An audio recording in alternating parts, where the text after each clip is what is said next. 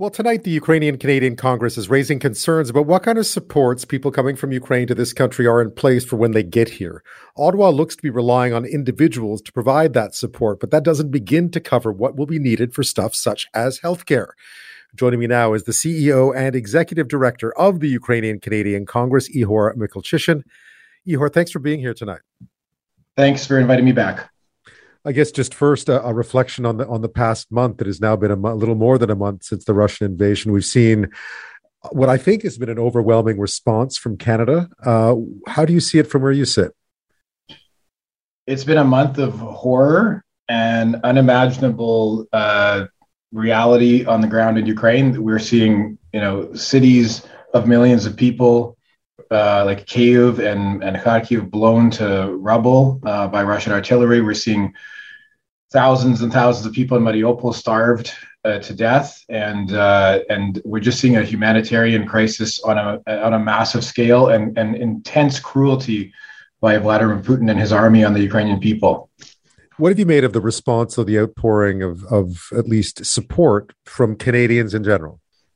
It's overwhelming. It's overwhelmed us at the national, at the provincial and local levels. So many Canadians want to help. They want to know how to help. And part of our frustration with the government this week is actually that we have a lot more offers of help than we can implement because the systems that have been set up aren't set up to allow for people to help. And that speaks to the refugee crisis and displaced persons crisis we'll talk about. But we are very thankful to all Canadians who have reached out in large and small ways and who are self-initiating so many creative ways to fundraise and support the people of Ukraine.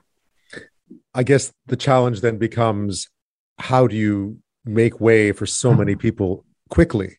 We now know it's nearly 4 million people who fled. Many of them have wound up in Poland. I gather there's a huge amount of goodwill here to try to bring people to this country.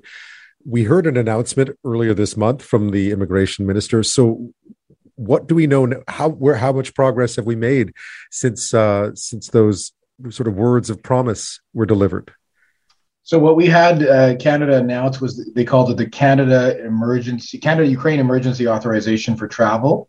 And it's not a refugee or immigrant stream. It's meant to be, it is essentially a visitor visa plus a work permit for 3 years.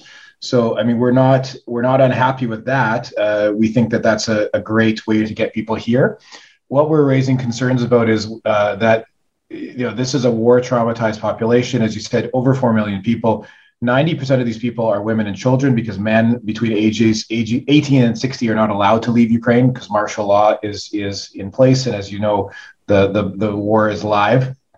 So what we have been saying to the government is that if we do want to really help these war traumatized women and children who've been out, they fled their homes, they've been sleeping in railway stations and any other kind of shelters they can in Europe.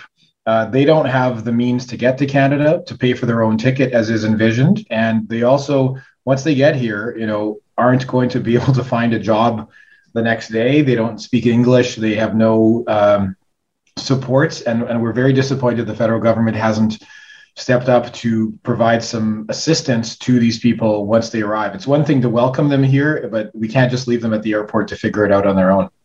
Yeah, we were speaking with an immigration services, one of the provincial organizations in BC a while back, and they had received no guidance. Normally, when it came to bringing in people from, say, who had left Syria, they had a good idea of who was coming, when they were coming, what kind of services they were going to need, how to make way for kids to go to school, how to make sure there was medical services in place. And I gather so far, and maybe just because of the speed of it all, but so far those sorts of things are not in place right now. I think speed is one reason, but I think it's a government decision to not. They're treating this as a travel work visa, right? This is not a refugee program for various reasons. There's a specific legal definition of refugees. We're calling these people displaced persons because they hope to come back to their homes eventually once the war ends and Ukraine is free and they can go back. So if we are welcoming them here temporarily, they're not refugees settling in the same way as Syrians and Afghanistan refugee programs were run. But I think, Canadians are assuming that there are a lot more supports for these kind of programs, as you mentioned, than there are. There are no federal supports that we are aware of. to help these people once they arrive. Our community is already meeting people randomly, getting calls from people who are at the airport, who are stranded, who don't have a plan, who don't have anywhere to stay, who've run out of money because they've been on the run for 4 weeks. So we are very worried about what will happen in a couple of weeks once the stream opens. If these people can even afford to get here, what are they supposed to do with themselves? Our community will help and we will welcome people, but we need to fund the settlement services that have professional staff that know how to help these people. I've seen some pretty, there's been calls now to try and airlift people out of Poland because Poland's not going to be able to handle that many more people either. And, desperate times call for desperate measures, I would say. I think the numbers of people that are there are testing the people of Poland have been amazing and taken people into their homes, but Poland, Moldova, Slovakia, they are being overwhelmed by the numbers of people that are coming and continue coming every day. Hundreds of thousands of people are moving there as the war progresses and people make those decisions because they can't stay safely where they are. So we know Canada has experience in airlifting people. We know Canada has experience in organizing people. This assumption that people will somehow buy their own air ticket and somehow get here on their own and figure it out is, we think, a very dangerous assumption that sets these people up for greater failure here. And we're just calling on our Department of Refugees to respond to the needs of these people on the ground who are temporary refugees, who are displaced people, who need compassion and who need some hope, and giving them a complicated bureaucratic process to even fill out the forms on their mobile devices. I mean, I've heard nightmare stories from friends and family in Europe who are there trying to help people how to figure out a form in something that is not their native language on a mobile device. We're really presuming that people have the ability to even fill out these forms, and there's lots of lineups at these visa centers all over Eastern Europe. So, there's a great need to think compassionately and be creative here.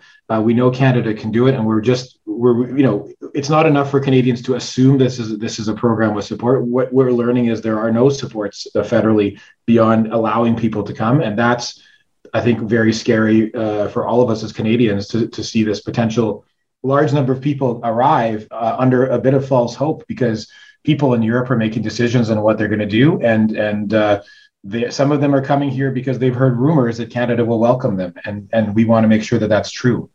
Ihor Michaelchyshyn, thank you so much for your time tonight and your perspective. I hope, obviously, we hope the federal government is listening.